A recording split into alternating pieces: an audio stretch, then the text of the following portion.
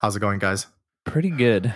Nice. Pretty fine. Yeah, Eden and I were just chatting about how the commodification of all of the different kinds of entertainment that are popular these days, podcasts, streaming, YouTube, etc., is experiencing this weird thing where they kind of get too big to be one coherent market anymore, and then they split into a primary and secondary market, and then there develops like a kind of tension between them, especially with like these big YouTube production companies that have to hire like, a couple dozen people just to put on their tabletop role-playing game or whatever. Interesting.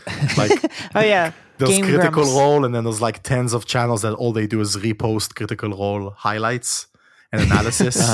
It's like, what's happening here? Like, this used to be a D&D podcast, and now it's like this whole production. Yeah. It's an industry. Yeah. Everything can become an industry.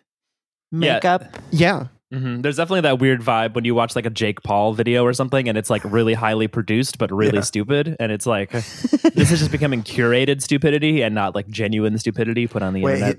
Is he the guy that went to like the suicide forest in Japan? Yeah, and then That's he's his like, brother. is it? I really can't. I always get Jake and Logan Paul mixed up. Like, who was the first one who was into boxing? Was it Jake? Logan. Or was Logan? Okay. Or I don't remember. Yeah. I feel like there should be they're the more same. Paul I'm lying. brothers with really generic white guy names. Like there should be a Tyler Paul. Brett Yeah. Paul.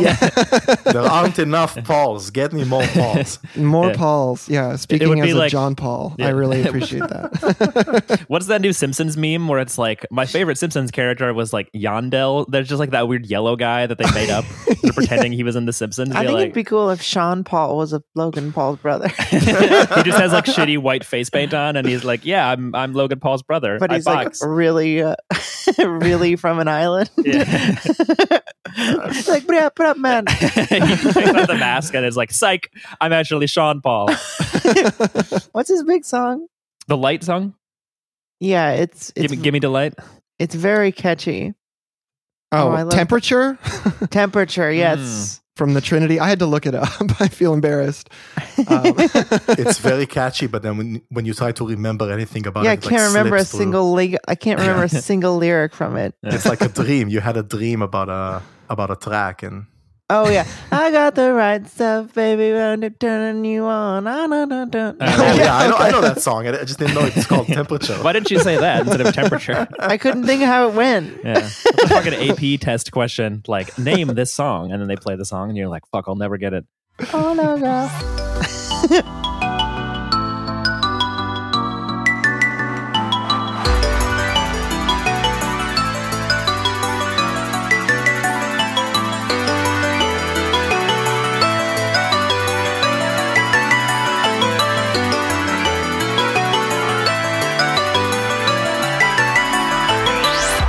Well, I guess I should probably intro the show at some point. Hello. Hello everybody. Welcome to Beep Beep Lettuce, your favorite show about weed memes and communism.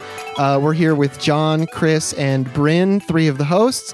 And we also have a very special guest whose voice you might have heard, Eden Kupermintz, editor-in-chief at Heavy Blog is Heavy, co-host of the Death Sentence podcast, which is a show about books, capitalism, and heavy metal, co-host of Anarchy SF, and somebody I've been friends with on Facebook, thanks to the weird Facebook memosphere, for going on a decade now, like 7 or 8 years. Yeah, something like that. Wow, it's been that long. That's hard to think about. I know. I did the math on it recently, and I was like, well, if it was roughly 2015, then yeah, 7 years. Yeah. And like, I think we met outside of it, but then a lot of our interaction is in the Facebook group that spawned this podcast. That's how it worked, right? The Facebook group was first, and then it suddenly had a podcast. Yeah, So yeah. that's yeah. a really lame Facebook joke about the Now that's- beep no, no, group and the podcast. Now, to be clear, the group didn't exist until the podcast was out, but the page, That's Oh, true. there yeah. was a Facebook The page memes. called Beep Beep Lettuce Yeah. that John and Todd ran Got it. mostly. And I that- just tried to sandwich it in there. I was like, okay, I have this successful page. Let's launch a podcast, and then let's not even be entirely clear about the relationship between them. And Right. I think that generated a really fruitful area of like a lack of information that still to this day produces funny jokes. That's how you create lore and mythos, and then you can sell that, put it on a T-shirt, and sell books about it and stuff like that. That's which how you is do it. as capitalism capitalists. That's what what we we're do. trying to do. As Marxist capitalists, as a lot of people have commented on, BP lettuce is an excellent example of what's called a mixed economy.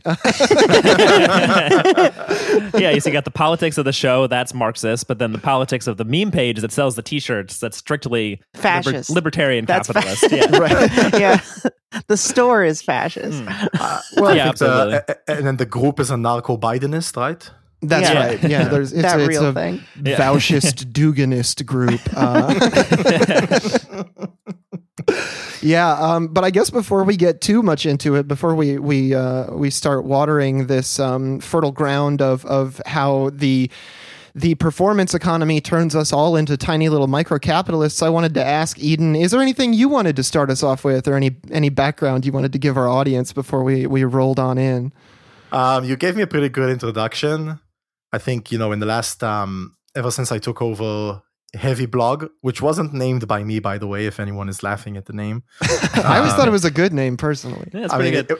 It was started by a guy called Jimmy out of Kentucky in 2009 when he was in college. And then I took it over maybe 5 or 6 years later when he had a kid, basically, and had to step back. Okay. But ever since then, I've been thinking about and writing and giving talks about, metal, obviously, but also science fiction and fantasy and political imaginary and stuff like that. And I think that coincided with I was always a leftist, right? But then it kind of coincided with my more political awakening towards communism and being more on the left and shit like that. One caveat, maybe, for the people listening, let's get it out on the table. I live in Israel. I'm an Israeli. Well, we live in America. Yeah, talking to 3 Americans. yeah, exactly. So whenever I we're say that, countrymen. I'm like, oh, yikes, Israel, it's so, bad. It's such a bad state. And then I realize that most of my friends live in America, which is... We have we're at least camps half too, the reason right? Israel is as bad as it is. So. Yeah, exactly. But I At think that's least always... half. Yeah, it's always colored like my perspective or approach to these things because I'm outside of the usual... We talked about how New York ruins everything, right? Like how New York ruins podcasts and all that shit. So I always feel like an outsider to these kind of trends. That's it. I don't know. That's my intro. Were you born there? Yeah, I was born there. I spent 2 years in another cursed country called the UK. Oh, man. Yeah, I lived there for 2 years. That's where I kind of got my English and all that stuff, which was really great, right? Because it opened the entire world to me. And then I messaged Heavy Blog on Facebook, recommending like an Israeli metal band. And I wrote like a couple of paragraphs and they wrote back to me and were like, do you want to join the blog? And that's how that started. Not at all dissimilar to how I joined this podcast. Yeah, pretty similar. Yeah. I mean, honestly, I find the whole like concept of like not playing Israel, like there's like the whole thing with Big Thief recently where people got mad at them for like Yeah. I think the problem is that they like wrote a thing about it, like defending it, which and like the thing that they wrote was really like hand wavy about why Israel is like, but it's like if they had just said nothing and played as if it were any other country, it's like I don't think you can really make an argument that it's like should be played, that it should be visited less than America. Yeah, that's what I always feel. Because that's been a thing for a while that people are like, don't play Israel. And it's like, well, would you say don't play America too? Like, maybe we should. Or any other country that has like... Check out my power metal band Vanguard. Our tour is Vietnam, Cuba. That's it. Yeah. But also China, like, but only the good areas. the good parts, yeah. But it's also like just such a consumerist way to protest something, right? Like deny a service or deny a form of entertainment to the people who live in Israel. Don't get me wrong, there's like a lot of shitty people that live here. Like society here is very much to the right. I'm not going to pretend that it's like, for sure. 6 million communists and then the government are a bunch of right-wing assholes that are like, that's not the case. But also like, okay, let's say that my perspective on this is like, if you're an artist and you don't want to play Israel for your own reasons, then don't. That's perfectly fine. Like you made a moral decision and that's totally cool. But like pretending that that's going to do something. Yeah, like exactly. That you helped or like you're pressuring the Israeli government, like who's been trying to pressure the Israeli government, people much more serious than Big Thief, right? Yeah. Are you telling me Big Thief isn't the new IRA? I think that not seeing a Big Thief concert is as bad as getting bombed, personally. So maybe it will work. If enough bands don't play here, then the military junta that runs this country will be like, you know what, forget the occupation. Let's just not do that anymore because I want to see Big Thief live. Like, right. Well, it's like you could do so many things. You could figure out how to even it out. You're like, okay, we will play in Israel, but we'll give the proceeds to a Palestinian solidarity organization or some shit like that. If you think you can pull it off, I don't know how the PR and optics work on that. Yeah, there's like another example of how to do it better. No Name. God bless her soul, amazing artist. She also canceled like a show in Israel, but she also dedicates her life to like African American liberation and Palestinian liberation through. She has like a charity that gives books to children, includes like Marxist books, and she does political education outreach, and she speaks to Palestinian groups. That's how you do it, right? And if that is part of that work, you also cancel shows in Israel, then 100%. But if you just go, oh yeah, just delete this name off the tour poster, I'm a political activist. Yeah, that's the thing. It just feels so hypocritical and like, I don't know. I wish they would have some sort of other statement about what else is going on in the world. Well, it's such a flashpoint for politics. I feel like if you're going to come out and make a statement about the situation in Israel and Palestine, you have to kind of like also present a coherent view of global politics broadly and like how economics and imperialism work and history. And like, that's a lot to get into for an artist who might just be trying to like post something they think is thoughtful on Twitter. Yeah. But I have another Israel-specific question, which is how hard is it to find psychedelics in that country? Interesting question. Very good question. So I'll be honest. I don't know. Maybe this makes me a persona non grata on this cast, but I'm not a big like psychedelic fan. Alcohol is my poison of choice. Okay. But it's hard. I mean, over the last decade, there's been like legalization discourse in Israel, particularly for weed. One thing we have going for us there is that Judaism has this whole preventing pain thing in it. Like preventing someone's pain in Judaism is what's called a mitzvah. And so all the legal dispensaries in Israel for medicinal stuff is run by like religious organizations. Interesting. Yeah, that see it as like the religious calling to help people with pain. But from there, we kind of got into, it's like decriminalized now. I mean, don't light a joint in a police officer's face, obviously. Right. But if you don't do that and you're not like a big time dealer, then you can get away with smoking weed. The other stuff is more frowned upon, but I'll tell you what's big here: shrooms. Really? Yes. And that's because after people finish their military service, which is mandatory, they go on this big blowout trip to like celebrate their freedom. Does that sound fucked up? Because it is. And one of the major destinations is India, Thailand, Vietnam, and Latin America. Okay. And one of the rites of passage is doing shrooms. Right? This is like a cultural staple. Like totally. And you get back from your trip and your friends will ask you like, so did you do the shrooms? Exactly. Did you do the shrooms? And when you're in high school, there's all these myths. Like this guy had a bad trip and he thought he was a dolphin. This is the true thing. He thought he was a dolphin and he drowned in the ocean and all these like crazy stories. And then you're a kid, right? Like you're 21 years old. You just spent 3 years in the military. Most of the people, 99% of people don't do shit, right? They just push paper around. Right. You're going insane for 3 years, basically, and then you go on this big blowout.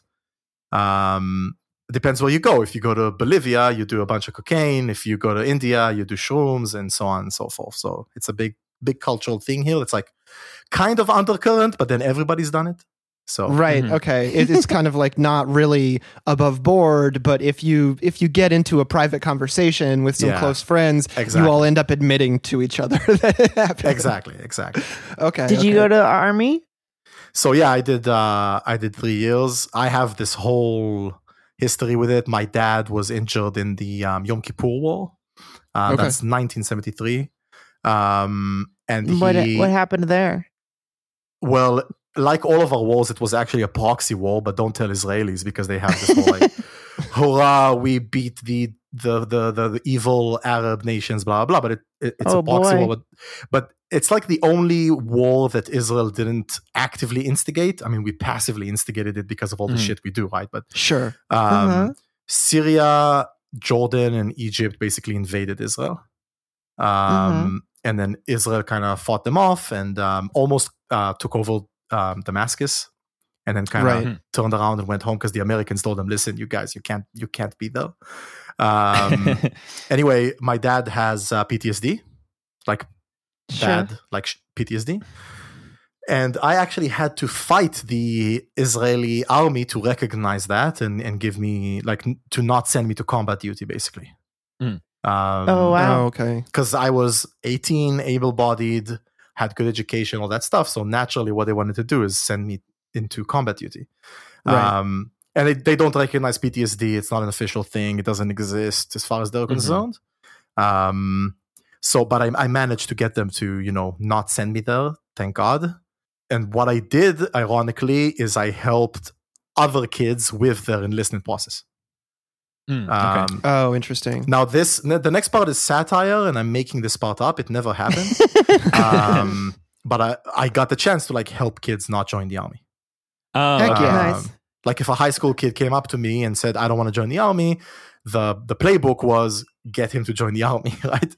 But my playbook was, listen, if you have like a legitimate reason not to join, which can be a moral one or it can be a mental one or whatever, then I'll help you. I see what I can do to make it easier for you. Right. So you had to help them play the system a little bit and figure out like what exceptions were actually going to go through and all that. Listen, it's the same as any of these institutions. If you make yourself enough of a nuisance, they'll let you go, right? They don't want to enlist someone who is going to be a mess, right? Who's going to like just cause havoc and be a pain for the system and cost them a bunch of money. But there's a way to do it because you could face jail time, right? Right, if you do it wrong. Yeah, I lucked out because I found out that being a nuisance is a great way to stay out of institutions by accident, because I'm just naturally kind of a nuisance. I'm just annoying. But it put me on a good path, so I'm thankful. Yeah, I mean, think about it like high school. Like if you just, make noise and cause a bunch of fuss in the classroom, they'll just say, "Hey, fuck off. Like we don't want you here. We want the other kids to be successful." But if you get up on a chair and say high school should be abolished, right? They'll fight you tooth and nail and try to bend you to their will, right? So same thing here. If you go up to the military and you say, "I don't want to enlist because I morally believe that the IDF is wrong," you'll be in jail. Right. But if you show up and you say, "If you enlist me, I'm going to give you hell. I'm just going to be a mess and a nuisance," then you have a better chance to dodge the draft, as they say. That's so interesting. Yeah, because it just makes me think of that one, the tweet from a Taylor Swift fan account. Yeah, it was like, I just got back from jail, and they're like, "Why were you in jail?" And they're like, "Refused to join the IDF." Lol. So you basically don't really have to go to jail anymore if you want to dodge it. Okay. But also, I mean, this is not an episode about the IDF, although we could do an episode about the IDF. Sure. What was I going to say? You could dodge it if you'd like today, but the way that they get people not to dodge it is through social construction, right? Like the reason that still 85%, I think, of high schoolers end up joining the army here is because the propaganda is like intense. Even if you're a leftist, by the way, even if you're like loyal opposition, right? So most of the parties that you hear about in the news, like Israeli Labor and Meretz and all those guys, they're just liberals, right? They still think you should join the IDF because here it's like a social project. And they even use leftist language for it because, Israel, when it was founded, had it wasn't a socialist state, but it was definitely like a welfare state, and it had the kibbutz and socialists here from Europe and stuff like that. So this language is very, very common to say something like, you should join the IDF because of solidarity, because everybody joins. And you got to put your shoulder in. It's the national effort. It helps build the country, shit like that. So these are institutions that have like transformed really quickly over the duration of Israel's existence and responded to all of the different, like, geopolitical, economic, and military events in the region, like, over time, and has taken on all of these characteristics seemingly pretty rapidly. Yeah, I mean, listen, I'm not making this up. I'm just transliterating from the Hebrew. It's literally called the People's Army. Mm-hmm. That's what it's called. Tzva Ha'am, which in Hebrew translates into English into the People's Army. So again, it's not a communist nation. It never was. But this idea of like the hardship that Israel has endured against all odds, we came to the desert. There was nothing here, by the way. No one here. Right. No villages, no There's no one here in America either. Yeah. A virgin land of milk and honey, right? No, no real people. Exactly. I mean, the they whole don't, like, virgin matter, land kinda. yeah. The whole virgin land of milk and honey thing was written about, biblical Israel, right? Like that was the discourse even thousands of years ago. So same thing here. And then the whole narrative is like, yeah, we pulled together. We stood shoulder to shoulder with our brothers and sisters and built this nation out of nothing. And now it's up to us to protect it as the People's Army. Like it's literally called that. It's hilarious. Wow. It's so wild because it's like, it was the 50s. Like it just happened. Like we can look at pictures and video. Like it's like, and also like, it's not rare for fascist countries to sort of take on that sort of language. I mean, like, yeah, the Nazis, had like the concept of like the Volk, like the people, that was very much ingrained as like we the people. I mean, even America has like patriots and like, national pride and like words around that. Like it's pretty easy to like take those ideas of like we're the people and not make it like we are the working people or we're like the common people, but like the destined people. We're the actual ones who matter, That language can be really shifty. There's a reason that communists and fascists have been the historical enemies that they've always been, because when these two movements were forming, in the middle of the 19th century, they were both trying to, funny word to use, but to capitalize on the plight of the working class. Yeah. Right? Mm-hmm. The same void left by the collapse of the Insan regime was the void that both fascism and communism tried to tap. And that's why they fought on the streets, because they were at the same rallies going after the same sort of people. Right, yeah, they were trying to get the support of the same kinds of people. I mean, Mussolini was a quasi-socialist labor leader for years before he started developing his form of fascism. Yeah. And these kinds of like really broad social categories, national identities, even just regional or cultural identities, they get increasingly mystified over time as the initial incidents that led to their development or their formation kind of start to fade into history, even if they are as recent as like one normal lifetime ago. And so I wonder, like, where does this intersect with the world of music and art and metal? Because you see a lot of particularly metal musicians will try to draw from extremely broad themes of like history, relationships. I mean, war metal and power metal are very good examples of this. And like, to what degree do you think that like having some kind of like established, interpretive structure where you can provide nuance is necessary? And how much do you think it's just like acceptable to be like, okay, dragons are cool, I'm writing a dragon song?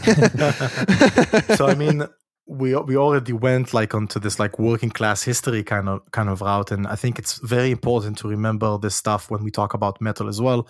And it's something that people don't do. I mean, the question of when was metal formed or who is the first metal band is a very contentious one. But one of the most popular answers is Black Sabbath, right? Right. And not just Black Sabbath, but Tony Iommi's Industrial Accident, right? So Tony Iommi, I'm sorry if this is too graphic for anyone, but he had the tops of his fingers cut off by a lathe, or I think it was like a metal saw or something. And because he had this disfigurement, he invented the power chord, basically, because he would play chords that are more bunched up so he could reach them without the tips of his fingers. And he suddenly got this really muscular kind of tone, and that went on to inform his guitar playing for Black Sabbath. Now, why was Tony Iommi in a metal factory? Because not the music metal, the actual metal, like sheet metal. Because he was a working class person. His family were working class people. Same thing for Iron Maiden, like Steve Harris, the bass player for Iron Maiden, another like starting point of metal, supposedly. He was an office clerk, right? So like this tradesman sort of background, right? And it's not just the people who started the music, but also the people who listened to the music and consumed it that were essentially, I mean, I'm sure you can find counterexamples, right? But essentially were working class people in the 60s. Sure. I mean, that's like when punk music kind of started to come around in the late 70s and early 80s. In a lot of ways, it felt like a response to the fact that metal was becoming less and less of a working class guy in a jean jacket loves Iron Maiden kind of thing, and more of like a glam, heavily produced Hollywood style of metal. Yeah, 100%. But also, I think punk also came from this place of actually angst at the working class and its classism. Right, towards the classes below it. Right, the whole idea of the squat, or in general living in squalor and like eschewing, rigid hierarchical forms of family and togetherness and belonging and all that stuff that punk is really based on, is partly in response to the fact that most of the people who listen to metal went on to have 2.5 kids and like a suburban house with a lawn and a car. Right, and they were like, "Fuck this! It was never about this. It was supposed to be." About rebellion and freedom and all that stuff. Right. And metal kind of not only sold out, but was always, from this very conservative place. Now, it's just interesting because when I was involved in a few different music scenes in Pittsburgh over the last 10 years or so, I did notice that in the metal scene particularly, there was a much higher concentration of small business owners and aspirational small business owners than in like DIY punk or emo or math rock or any of the other stuff that was happening. 100%. That's the people we're talking about, right? Like we're not talking about, day laborers or people doing necessarily like completely, I hate the word, but like quote unquote unskilled labor. Sure. We're talking about professionals and skilled laborers and office laborers and stuff like that were drawn. Same thing for Metallica and any of these bands. I'm not going to even mention, Led Zeppelin and the whole thing there, with Jimmy Page. Potentially an industry plant. You get into this whole thing where you're trying to trace like the origins of heavy guitar playing back far enough, and you come to the realization you're like, the original metal musician was Link Ray and the Ray Men with the song Rumble. Sister Rosetta Thorne. Yeah. For sure. But also like, so I mentioned Led Zeppelin, I think it's a really interesting example because this genre of metal music or heavy music has always from the get-go been linked to the imagination. Right, and the fantastical, and the future, and thinking about these things. And I think partly because it was a child of the '60s, and it was very much involved in the '60s culture and the '60s way of talking about things, but also because a lot of these people were starting to feel the disintegration of the welfare state. And of course, in the 80s, when metal really flourished and was officially defined, it was defined with the background of Reaganism and Thatcherism and all that stuff, and just the unbelievable depression of the 80s. Right? And metal became this escape and a place to go to when you are completely dissatisfied with the way you live your life. So even when you're just singing about a dragon and how fucking sick a dragon is, and to be clear, dragons are awesome, you're singing about how sick dragons are because your own reality is so gray and vapid. And I think it was Rob Halford who grew up on an estate housing in the UK. Yeah, I think so. So from like Judas Priest. Yeah, exactly. So people like to go after Soviet architecture. But like, have you seen a state housing that was built in the 60s in the UK? It's fucking... Or the public housing here. Yeah, exactly. It's depressing. And again, public housing is good. Build public housing. But also these backgrounds, obviously you're going to want to sing about, what's the fucking lyric from Painkiller? Laser bullets and, metal hawks screaming from the sky and shit like that, because your actual reality is so fucking depressing. Yeah, it's true. I mean, like, you see this all the time. I've often thought about this because I'm from the upper Midwest, and there's a lot of like cultural crossover with Scandinavia and Northern Europe in terms of like, you know, what kind of metal and shit is popular around here. And sometimes I think like, yeah, I guess if you're from like Northern Norway or Northern Wisconsin, your life around you is just like gray and uniform and drab so much of the time, but you're often just like a raw nerve walking around. And it's really, really important to have an outlet for that in a way that like feels like it connects with your brain the way that music seems to do so easily. For sure. I mean, think about the name that we cannot not mention here, which is Varg Vikernes, right? Of course. In order to murder a guy, so the people listening in Varg Vikernes, Burzum, murdered his band member, Mayhem, exactly. Murdered his band member, Hieronymus, by the way, partly because Hieronymus was becoming a communist. Right. In order to go over and like kill a guy who's your friend, you gotta be pretty desperate and angry and frustrated and abandoned, right, by the society you live in. That exactly describes these people, like people who got caught in the wheels of the machine in the 80s as Scandinavia was starting to actually move away from its social democracy kind of roots, something that people don't like to talk about. Like, it's being dismantled, just like in the rest of the West, right? All this stuff is being dismantled. And all these people are being chewed up by this machine, and they're looking around them and going, I'm angry. Like, I'm fucking angry about this shit. I have a worse life than my parents, right? Like, this sucks. And then music becomes an outlet for this, and becomes a place to, A, like I said, escape to a better world, but B, also to channel your anger and your rage. I mean, think about the Metallica's first album. You know, Seek and Destroy, Metal Militia, Jump in the Fire. Kill them all. Kill them all, Battery, Hit the Lights, all this shit. It's a bunch of, by the way, men. We should talk about that as well, right? The masculinity of the metal movement and its resistance to becoming less masculine, but screaming and shouting about how fucking pissed off they are. And then Metallica themselves have said, like, you go to a show and you sing about this shit, and suddenly you have 50 million listeners around the world. And like, wait, I didn't sign up for this. Like, I wasn't ready for that. I thought I was just getting together with my bros and blowing off some steam. I mean, like, people used to absolutely lose their minds for Pantera. That's the one that I remember growing up in West Michigan. People were always like, there's a lot of good metal bands out there, man, but if you haven't seen a metal show till you've seen Pantera. And like, Pantera is a weird example because musically they are the sound of a dude punching through drywall. Like, that's what Pantera is. Culturally. But I think, you know, one of the most fruitful avenues of exploration is, you know, imagination and thinking about a different reality and imagining yourself as someone else is always political. Right? Like, who do you imagine? Who gets typecast? Who's allowed to imagine? Again, going back to the masculinity question. Also going back to the question of race. Right, and like metal's roots in white culture. You mentioned Pantera and the whole thing with Phil Anselmo being a fucking white supremacist. To be clear, like, Phil Anselmo has never read Julius Evola, right? Like, he's not your Richard Spencer, you know, theoretical white supremacist. Yeah, you're not going to see Carl Schmitt on his bookshelf or anything. Like, you're not going to see a bookshelf probably. Right. And not in a condescending way. This is just not where this guy grew up. Like, he's urban, disaffected person who was fed on this culture of ignorance, and he got to get to make his voice heard, right?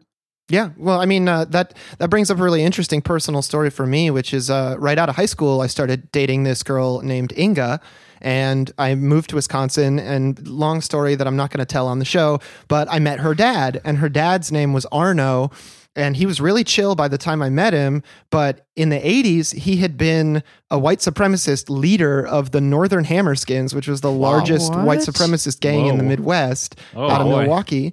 And he's exactly as you say. He was this disaffected white kid from a depressed industrial center in a cold, frozen northern city. And it took until the 90s when he discovered a rave scene full of different cultures and really people with open hearts and like a really welcoming community before before he ever figured out how to turn his life around. And I can't help but think that, like, you know, for so many metal musicians, you get wrapped up in a band with your bros and your other bros come to see the show.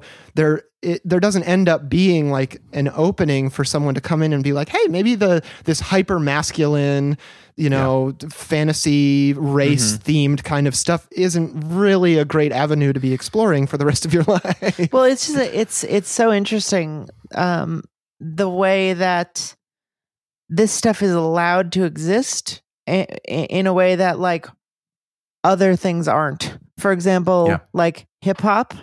Like if you're an angry young black guy, the CIA kills you. Right. Yeah. And it's like the thing about it is not it's okay for you to express angry young white man anger, especially when it's not directed towards anything. Like if you listen to metal lyrics, like it's very like, I feel trapped, I want to kill people, I feel like I'm being beaten down, but it's like not really at like, and so we should have a revolution. You know, it's like there's no answer.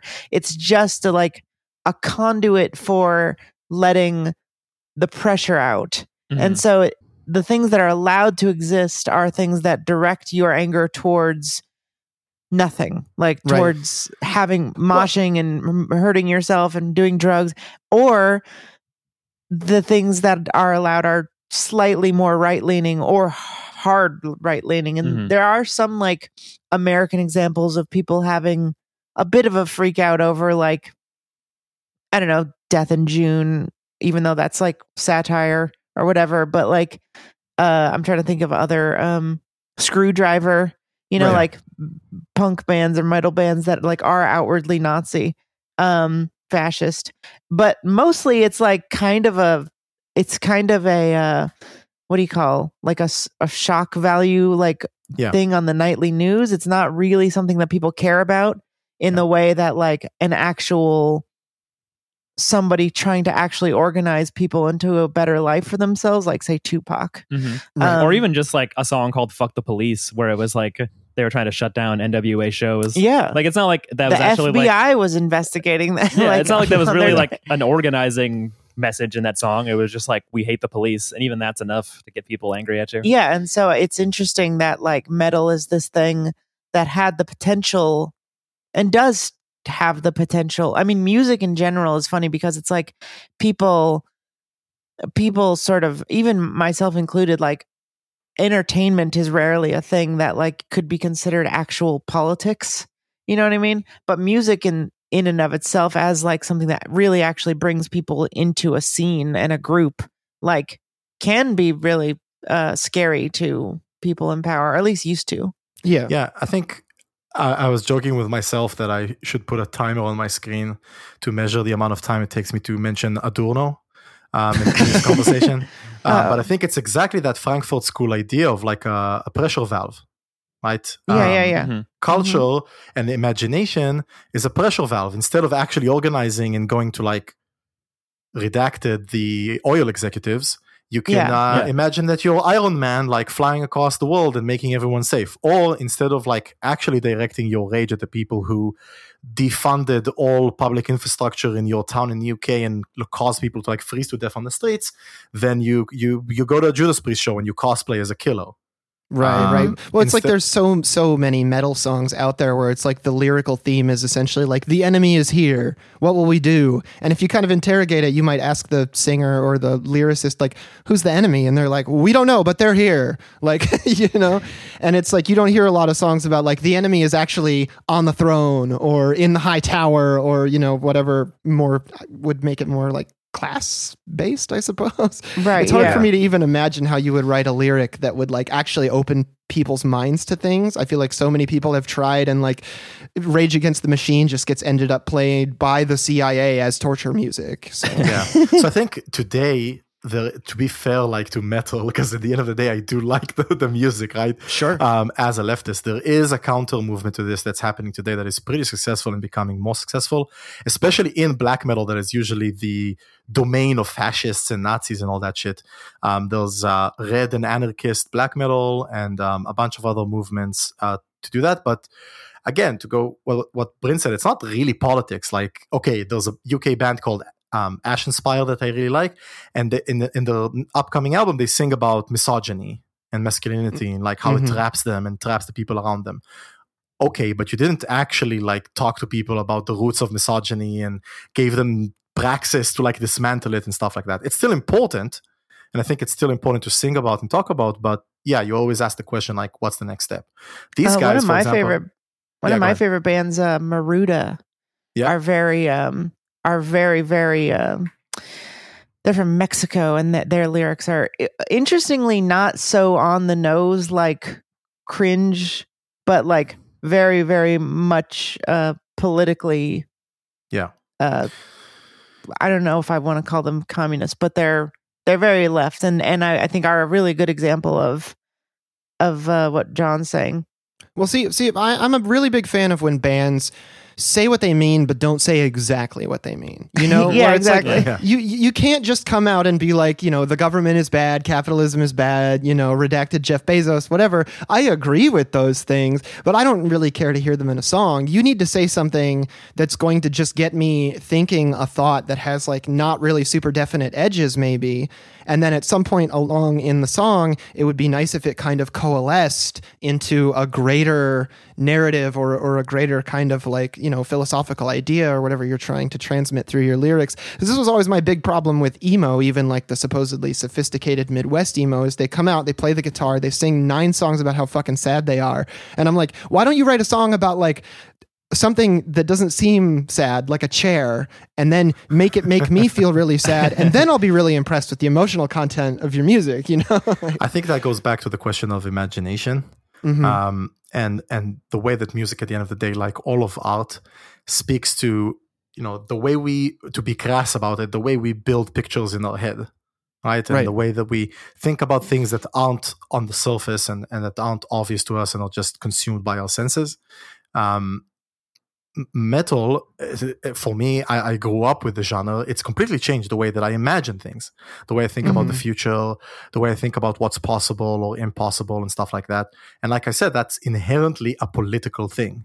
Like, what do we imagine? What kinds of futures do we build for ourselves? I gave a talk at a convention in Berlin a few years ago about metal's vision for the Anthropocene and climate disaster. Right? Think about Megadeth in the 80s. Basically, what Megadeth have been telling us for like 50 years is we're fucked. It's all over. Yeah. The earth is going to be like a desolate wasteland. War is going to burn every single place on this planet alive. Like, that's what they tell us in their songs and their imagery and their album cover and stuff like that. And like cattle decapitation too. Yeah, cattle decapitation is one. Like, that's not good. I don't like that. Like, I would like them to give me a climate imagination. So there are bands doing it, like Falls of Rauros out of I don't remember if Seattle or Washington State in general, that are imagining like nature and humanity living in different ways. Botanist defines himself. Botanist is they're so good. So the guy behind Botanist, the character that he built, the Botanist, is an eco-terrorist. Right? That like spreads strains of like vegetation to kill people and stuff like that. But he's in his music and his lyrics and stuff like that, he's imagining a different relationship that we could have with nature, right? I'm really impressed with that from somebody like Botanist, because I feel like that is the more appealing converse of what a band like maybe Wolves in the Throne Room is doing, where it's a similar like eco anarchic or stochastic or whatever, however you want to describe it, kind of situation. But Wolves in the Throne Room is like deeply pessimist and concerned about like the ruinous effects of our behavior, whereas Botanist is proposing that new relationship that you're talking about and maybe provides room to move forward. And listen, this is exactly going back to like when metal was founded. This is exactly the same problem of the psychedelic movement. Right. Like psychedelics can be politically, I don't know what's the word I'm looking for, active or meaningful. If you take your trip and you're like, this could all be different, man. I got to add the man at the end because I'm talking about the 60s, right? Sure. We could have like biologically enhanced people, and we could imagine like a communist society, and everybody could live in this utopia, and we could all be good to each other. If you do that, then psychedelics can be a political tool. But as we know, what happened to most of the hippie movement was, let's just do these drugs and enjoy the carnal, the sensual feeling of it and experience. And it didn't really coalesce into a political movement. Same thing here. Right. Like, And I'd argue that is almost entirely because of the CIA. For sure. Like no, it was on purpose. It was on purpose. The history. I mean, like the LSD was in those spaces because of them. Mhm. Like, it wasn't like the hippies introduced that as like, here's how to be a good political leader. For sure. 100%. And then, like you said, the thinkers that actually wanted to do interesting stuff with their experiences from LSD got killed. Yeah, or exactly. side rail. And they released the LSD into this community, and then they pruned it to make sure that it only grows leisure. Right? It only grows the pressure valve. Anybody that was trying to make it into something more serious, into something more politically radical, got either straight up murdered or just culturally buried. But that's the same thing. Well, the CIA never assassinated any metal musician, I don't think. But if you look at Wolves in the Throne Room as compared to Falls of Rauros or Botanist or stuff like that, you talk about these like mystical experiences and paganism, which we didn't discuss, even though you brought up like the Norwegian ties and stuff like that. Sure. Okay, let's say I'm a pagan. What do I do with that? Does it stay like wolves are cool and rain is awesome and trees are beautiful, which is Wolves in the Throne Room? Or is it like, no, we all have a commitment to ourselves and our community and the nature around us? That's two different lessons that can be extracted from the same perspective and the same imagination, right? The pagan imagination. Whereas in the Throne Room are content, again, great band, right? But lyrically, I agree with you. It's like content to be like, the stars, they're so beautiful. We've forgotten how to go to the lake and have a good time. Whereas Falls of Rauros are like, 5 people are destroying our economies and our planet and our well-being, and why aren't we doing anything about it? And we should like show them who's boss and shit like that. Right. What is the second band? Falls of Rauros. Rauros. Falls of Rauros. So they're not like explicitly political, I would say, but they have described themselves in the past as anarchists, although we could talk about primitivism and adjacency to fascism, and there's a lot of problems in the Pacific Northwest where all these bands come from. I got chewed out once on a metal group for saying that American Pacific Northwest black metal groups love to describe themselves as Cascadian. They do? Yes, They do. Cascadian black metal is a subgenre, like a recognized subgenre. I'm like, okay. That just means fascist as far as I'm concerned. Exactly. So I was like, Cascadia is like a white supremacist thing. So I got chewed out for saying that. Like, no way. There's like liberal conceptions of it. There's like leftist, and like most of the people who say Cascadia are white supremacists. Yeah. It's like, I'm in a Rhodesian black metal band. It's not racist though. It's normal, actually. Yeah. Apartheid black metal. Yeah. Well, it's interesting how every time there's like one of these styles that kind of emerges in music or in culture, it can serve as a quilting point for so many different things. Like you were talking about how we just brushed up against it, but like ecological politics and their affinity for being, appropriated by the left, right, center, and everybody else you can think of. And it makes me wonder if it's not a good time to bring up Matt Pike.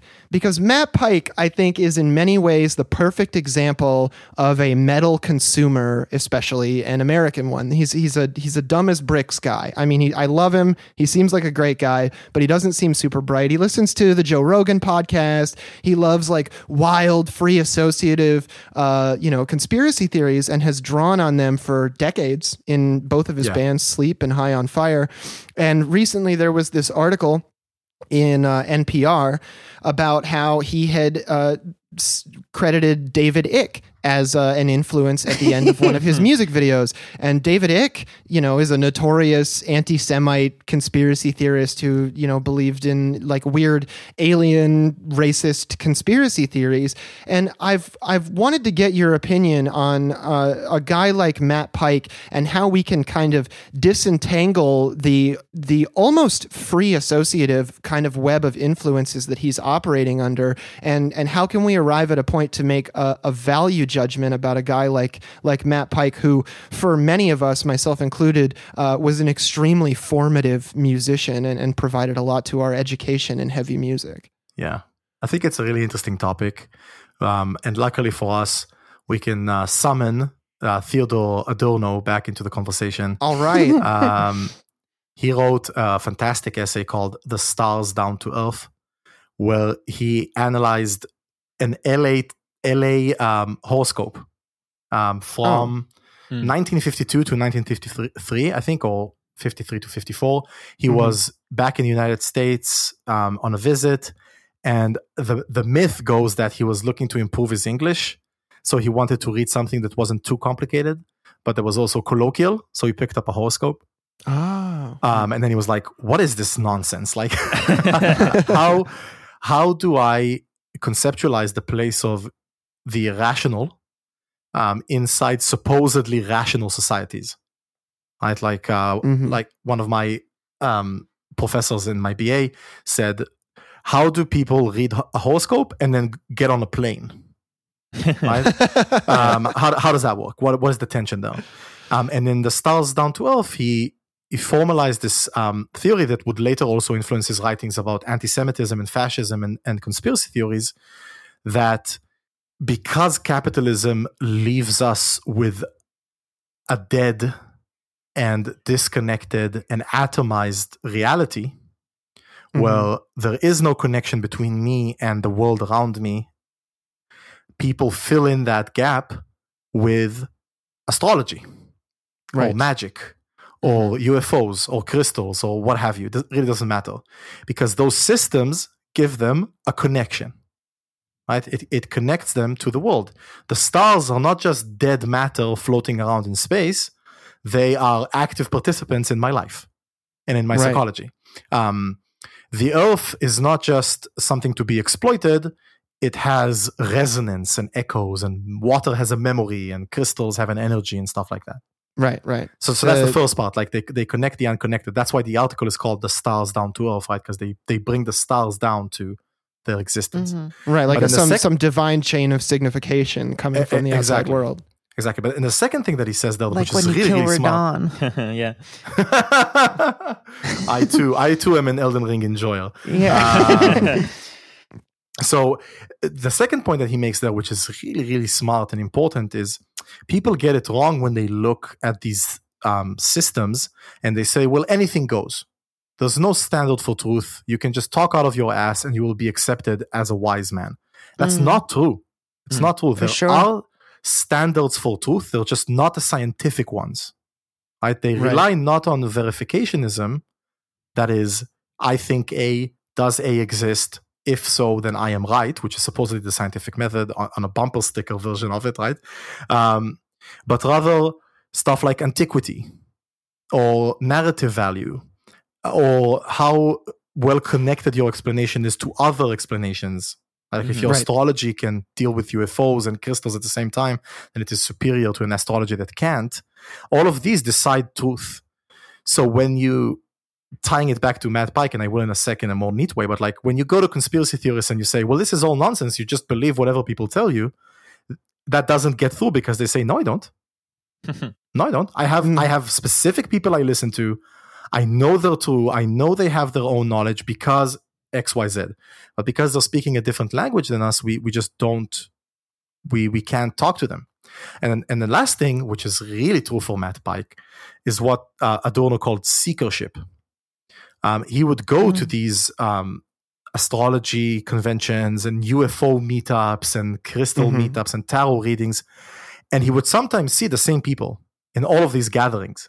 He was like, wait, but those things are incongruous, right? Like they don't fit together. How can you believe in all these different things at the same time? And he figured out that the point was seeking the answer and not the actual answer. The point is the truth is out there, right? That's the point. The point is believing that the truth is out there. Like QAnon, right? The point is not that Q is correct. The point is that they're asking for the deeper meaning of stuff that the government does. And that's and it sends you on this journey of like spiraling signification where each link in the chain keeps leading you to multiple other paths that you could find your way down. And once you're 6 or 7 links in the chain deep, it doesn't matter if what you're doing now no longer matches up with what you were doing 7 links ago. Exactly. So when you read the interview with Matt Pike that NPR posted, he's a kitchen sink conspiracy guy. Right. Like he believes in everything. The moon landing was fake. I'm starting with stuff that I might be able to accept or that I accept myself, right? Sure. Moon landing might be fake. 9/11 was an inside job. JFK was killed by the CIA. All this stuff that I'm like, as a leftist, yeah, okay, right? Yeah, you're correct. But then it keeps going, right? Like water has a memory. Aliens built the pyramids, and so on and so forth. It's like he says in the article itself, I just like believing in this stuff, right? Like, give me a theory and I'll probably believe in it. There is one exception that he makes. Like, he makes it clear that he doesn't like QAnon and Trump and all that stuff. Right. He just sees that as stupid, but that's just because it's not his cultural background, right? Like, he has no reference. It's also new, and it's not as. I think what's interesting, that one thing you said about what Adorno said is that like it's about seeking the truth, and that really resonates with the way I have seen people talk about these things, where it's like you see sometimes in people's eyes, someone will say something that is the dumbest shit you've ever heard in your life, and like their eyes will widen and be like, "Ooh, oh, interesting," you know, and I've always.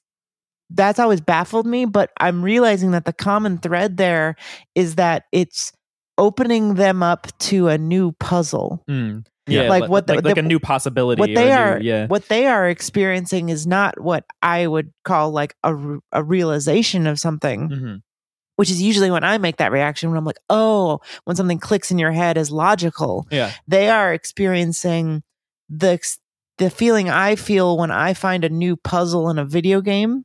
Yeah. Where I'm like, I see what the rules of this game are. Now I can play this game and I'm excited about that. They're experiencing that feeling for a new type of, are aliens Jews or whatever. Right. Like a new explanation that can make the world make sense. Because I think every human's brain is trying to find like a pattern and find a community and find some kind of spiritual meaning to things. Right. They're not interested in the logistical answer to the puzzle. They're interested in the concept of a puzzle. Yeah. And it's 100%. Just like, and I think the realization triggers like the same, if we did a CAT scan or whatever, the same chemicals are released in the human brain, but just the rules are different, right? Because we're as materialists, for example, we like figuring out how stuff works. I don't know how many of you got excited by Capital Volume 1, but when the equations like line up and you're like, oh, this is what linen costs.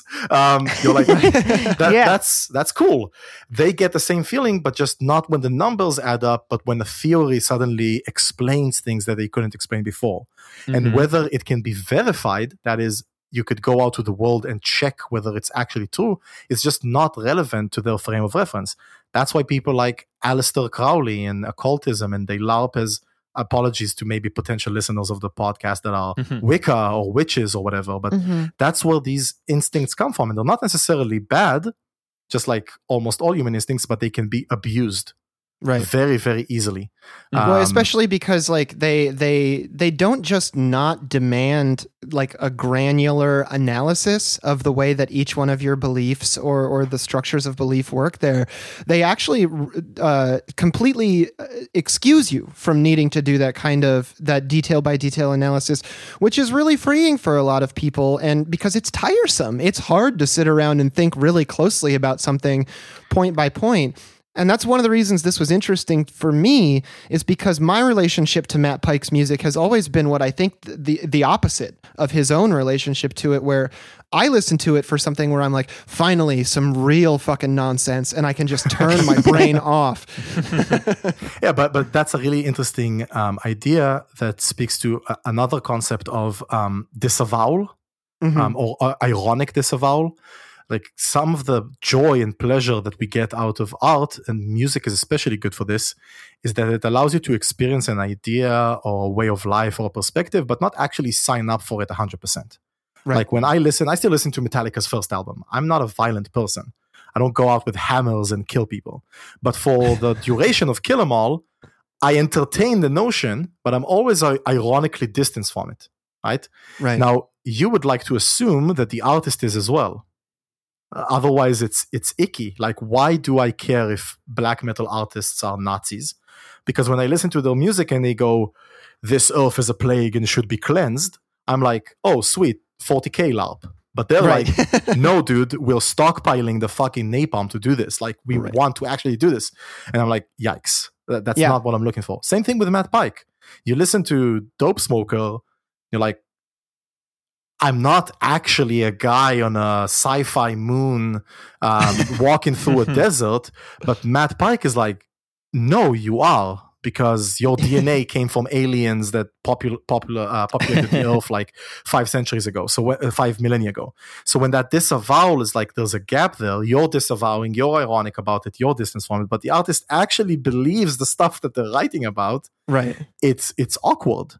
Well, what do you think about bands that deliberately inject that gap into what they're doing, either through some kind of sarcasm or flippancy or something like that? Like to my mind, there's a band called Gnome out of Belgium that does really good stuff, and all their songs are about being gnomes, and they wear little red gnome hats with cones, and it's like, okay, I know they don't believe what they're saying. So in that space, actually, the name to beat is an American band called Necrogoblicon. They are fronted by a goblin, and he's always in character. He's always dressed up like a goblin, and their songs are about being a goblin. Their music is fantastic. I don't like it. He's like a goblin, but he has like a button-down shirt on, so he's like a goblin working at. They're like a worker, kinda. Yeah, that's funny. Oh, he's got a tie too. They're really funny, and so it's a thin line to walk. Right? Like taking the irony and putting it out there can work in this case, but you gotta be really good at it, and really good at not it turning into just navel gazing bullshit. Like look how edgy you are. That's why I don't like Ghost. So Ghost, very popular heavy metal band. Yeah, it sucks. Mm-hmm. Yeah, famously Scooby-Doo chase music. Exactly. I think the music is whatever, but what I find off-putting is like the personality of Tobias Forge. That's the real guy. Yes, his last name is Forge. But his personality, Papa Emeritus III, he takes it so fucking seriously. Like makes fans call him Papa Emeritus, and lords his personality over others, and it just doesn't work. Now, can I draw the line between Ghost and Necrogoblicon? No, it's an aesthetic thing, right? But when I listen to Necrogoblicon, I feel like we are both in on a joke. Right. And when I listen to Ghost, I feel like I'm making fun of him because he took it too far. That's right. That's like when I listen to Tool, I feel like I'm making fun of Tool. But when I listen to Primus, I feel like we're all making fun of Primus together. Yeah, exactly. I think that's fantastic.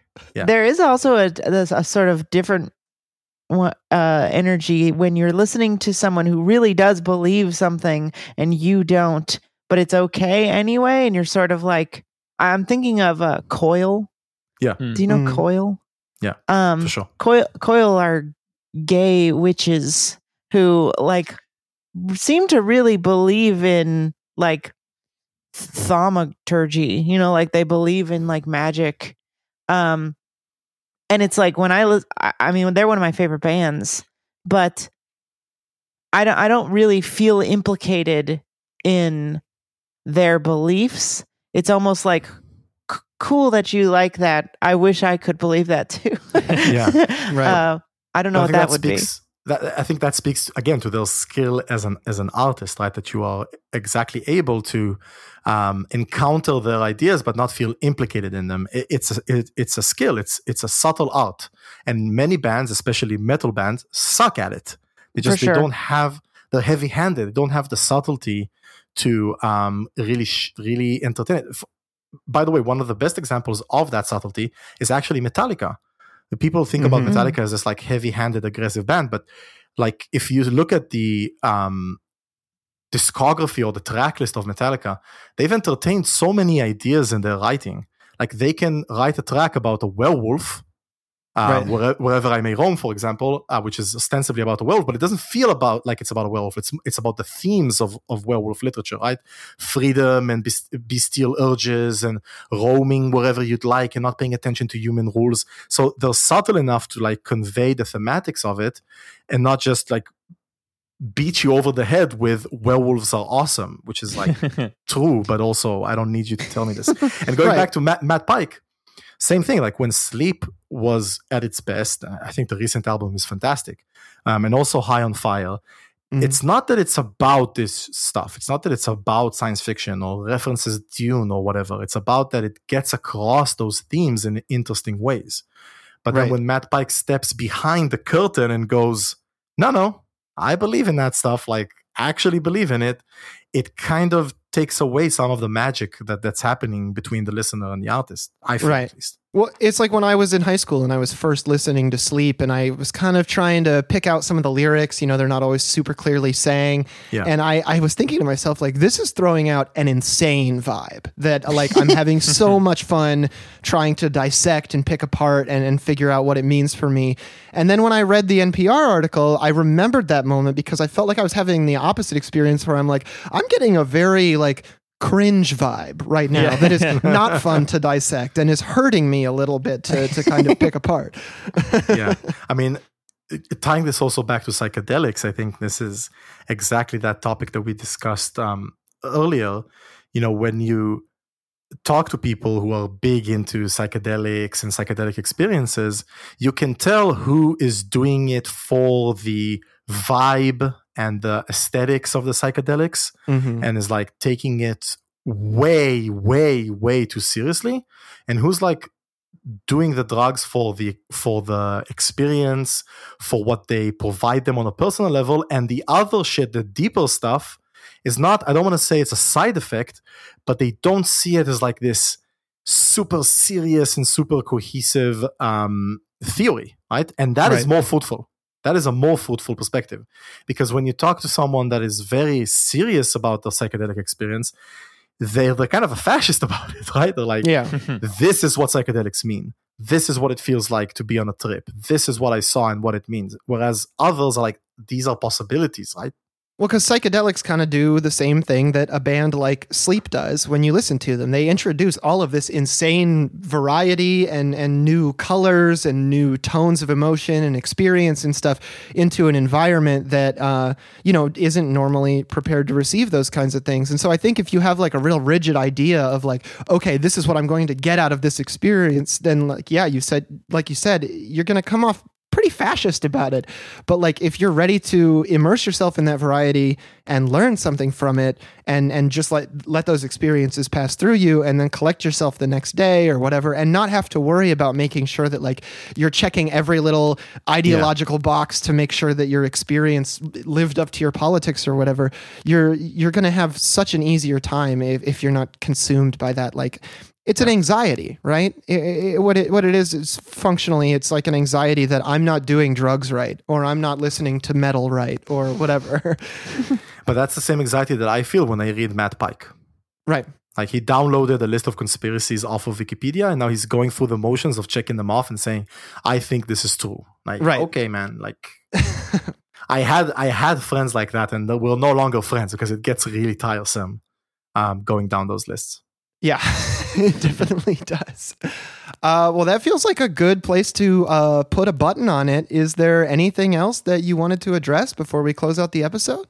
I think the last thing that always needs to be mentioned in these spaces that we kind of talked about maybe before but didn't really get sounded here is fantasy and Tolkien. this conversation is haunted by the specter of Tolkien. Again, Led Zeppelin. Of talking? Of Tolkien. Tolkien. Oh, that guy. That guy. So you can't really separate like a discussion about metal's thematics, the 60s psychedelics, and Lord of the Rings and fantasy and all that shit. Right. Falls of Rauros, the reason that Rauros sounds weird is that it's a waterfall from Middle-earth, right? It's in Lord. God damn it. but the point here is that same ironic disavow. Like, you want to believe that the way these metal artists read Tolkien, Silmarillion, Lord of the Rings, whatever, is with this like distance. Like, I don't like kings. I don't think kings are good. I'm an anti-monarchist. It's sad that monarchy still exists and I have to be anti-monarchy. So when I read this stuff, I can distance myself from it. But then you talk to a power metal artist, it's like, no, man, kings are good. We have to go back. Return of the King. Yeah. Things were better when people had swords. I'm like, no, they really weren't. Fighting to the death with a battle axe on an icy hellscape is actually good and advisable. That's what I like and I want. I do it all the time, yeah. And women dispensing swords out of lakes is actually a good way to run a political system. Right. Or whatever.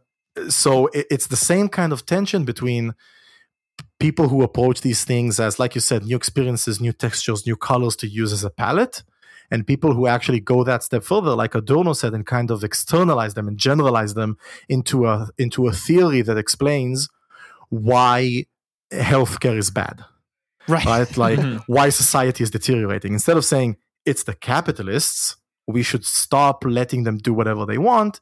It's much easier to say it's the UFOs, it's the stars, it's the fact that we don't have kings anymore. No one is a man. We don't go on quests. Blah blah blah. All that shit.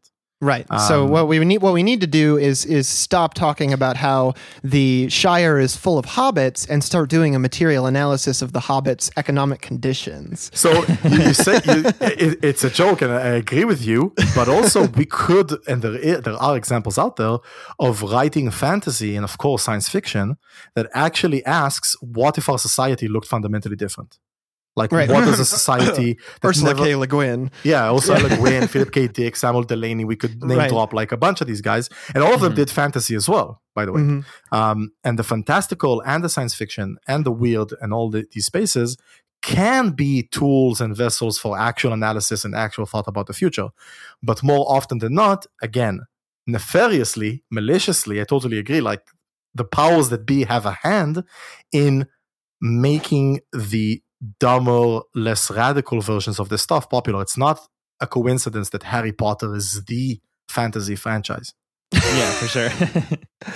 Yeah, that's fair enough. I mean, what do you think Matt Pike thinks about the Hobbit movie? You probably thought the CGI looked gay or something. Yeah. More special effects. Matt Pike CGI. is the one guy in the world who thinks that 1.5 second shot that was clearly shot on a GoPro should have been in the movie and was a good choice. Oh yeah, where they're on the barrels and they're just like cuts to a GoPro. Yeah, I can still like remember that shot vividly from seeing that movie in theaters. It haunts me to this day. Yep. All right. Well, I think this has been a really productive conversation. I just want to thank Eden again so much for coming onto the show. Yeah, thanks, man, for having me.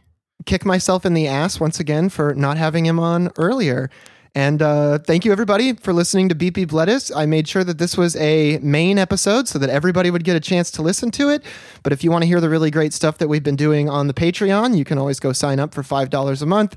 If you're not in the Discord already, get in there. It's where all the fun conversations are happening. You can listen to time. Mm-hmm. It's a great time. You can listen to my other show, Work Stoppage, which is about labor. You can listen to Bryn's other show, Generation Loss, which is about movies. And you can catch us sporadically on the Twitch channel, twitch.tv/BP BledisPod. Thank you again, Eden. Thank you, Chris and Bryn. Thank you, everybody. And this has been your episode for the week. Bye-bye. Bye. Bye.